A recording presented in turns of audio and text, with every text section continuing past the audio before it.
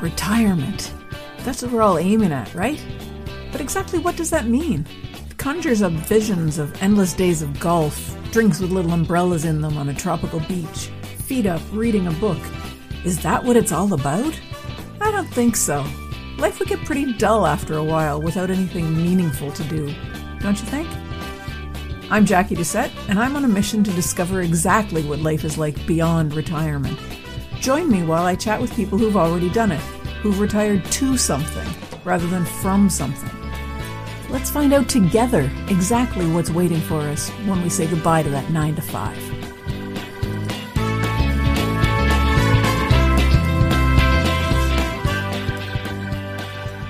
Hi everyone, welcome to episode 191 of Beyond Retirement. Thanks for being here with me today.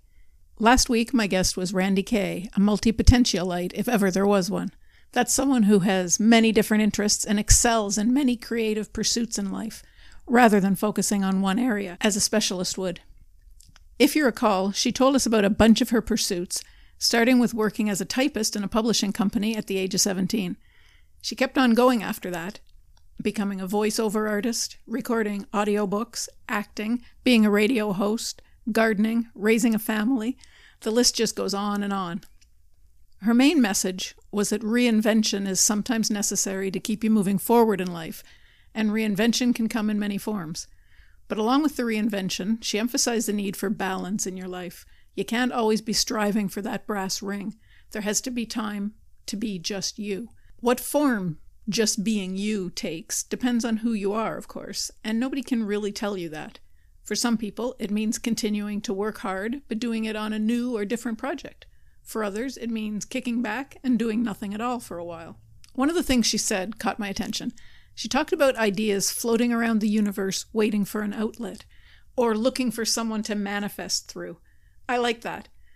I'm sure you've had the same situation happen to you that I've had happen to me, where you get an idea to do something new and you wonder, first of all, where the heck did that idea come from? But then more importantly, is this something I really should do? Sometimes you do it, and other times you let that moment pass, only to discover or hear about someone else doing it later. Has that ever happened to you? That's kind of the gist of the ideas floating around. You didn't snatch up that idea or action, so it floated on to someone else who did grab it and turned it into reality. The other thing that Randye talked about that I really liked are the 7 core concepts that she outlines in her book, Happier Made Simple. I'm a firm believer in the theme emphasized by the subtitle to that book, Choose Your Words, Change Your Life. It's so true how the words we decide to use determine how things are going for us, especially when we're talking to ourselves, because our brains seem to accept what we think as gospel for some reason. The 7 core concepts are what Randye used to come up with phrases that she says to herself to change her frame of mind when things are difficult. Using the first letter of each of the concepts, she formed the acronym BREATHE, which is something that it's always good to do before saying or doing something when you're upset. To get the core concepts and to hear more about the process, go back and listen to the interview with Randye, or check out the show notes for episode 190. So you're probably wondering what the heck any of that has to do with life beyond retirement, right? Me too. But let me see what I can come up with. First of all, reinvention is the name of the game beyond retirement. Once you walk away from whatever it is you've been doing up till now, you have to become someone else. Every time you meet someone new, you're going to be asked, so what do you do? Of course, you can use one of the 2 standby answers. I used to be XYZ, but now I'm retired. Or, whatever I want to, because now I'm retired. But those are both doing you a disservice. You're so much more than what you used to be. And it's great to say you can do whatever you want, but at some point, you need to figure out what that is. So, it might as well be now, right? It's time to reinvent yourself. What interests you? What have you put on the back burner because you were too busy for hobbies?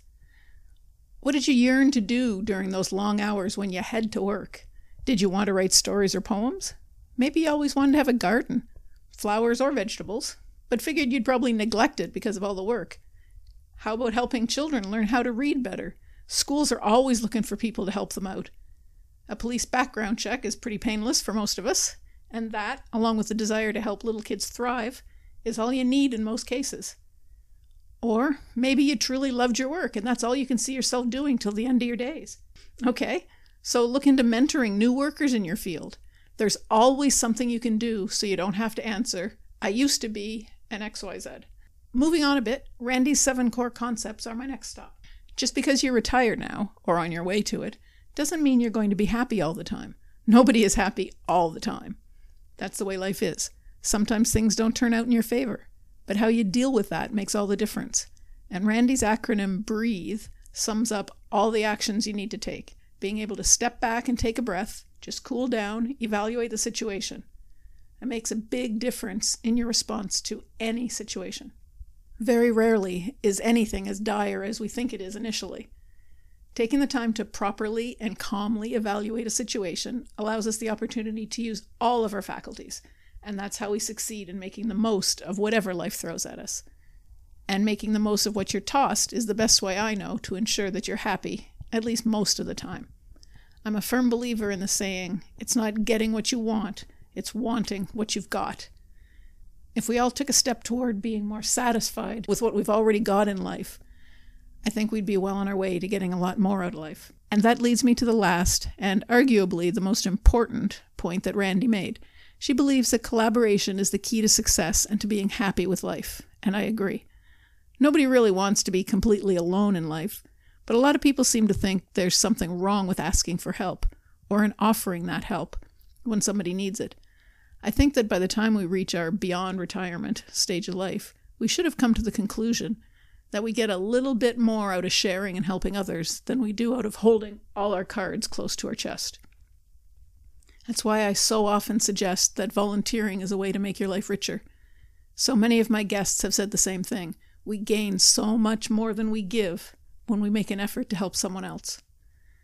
I think I'm going to stop here. Collaboration is key, as Randye said. Go out and give it a try. Next week, I'm going to be talking with Dr. Patty Britton, one of the foremost sexologists in the world. I hope you'll join us. And that's it for this episode of Beyond Retirement. Thank you so much for hanging out with me. I hope you enjoyed it. Are you ready to start rocking your retirement? Head on over to www.beyondretirement.ca/rocking-it and sign up to plan out your own roadmap for retirement. Don't wait till it's too late.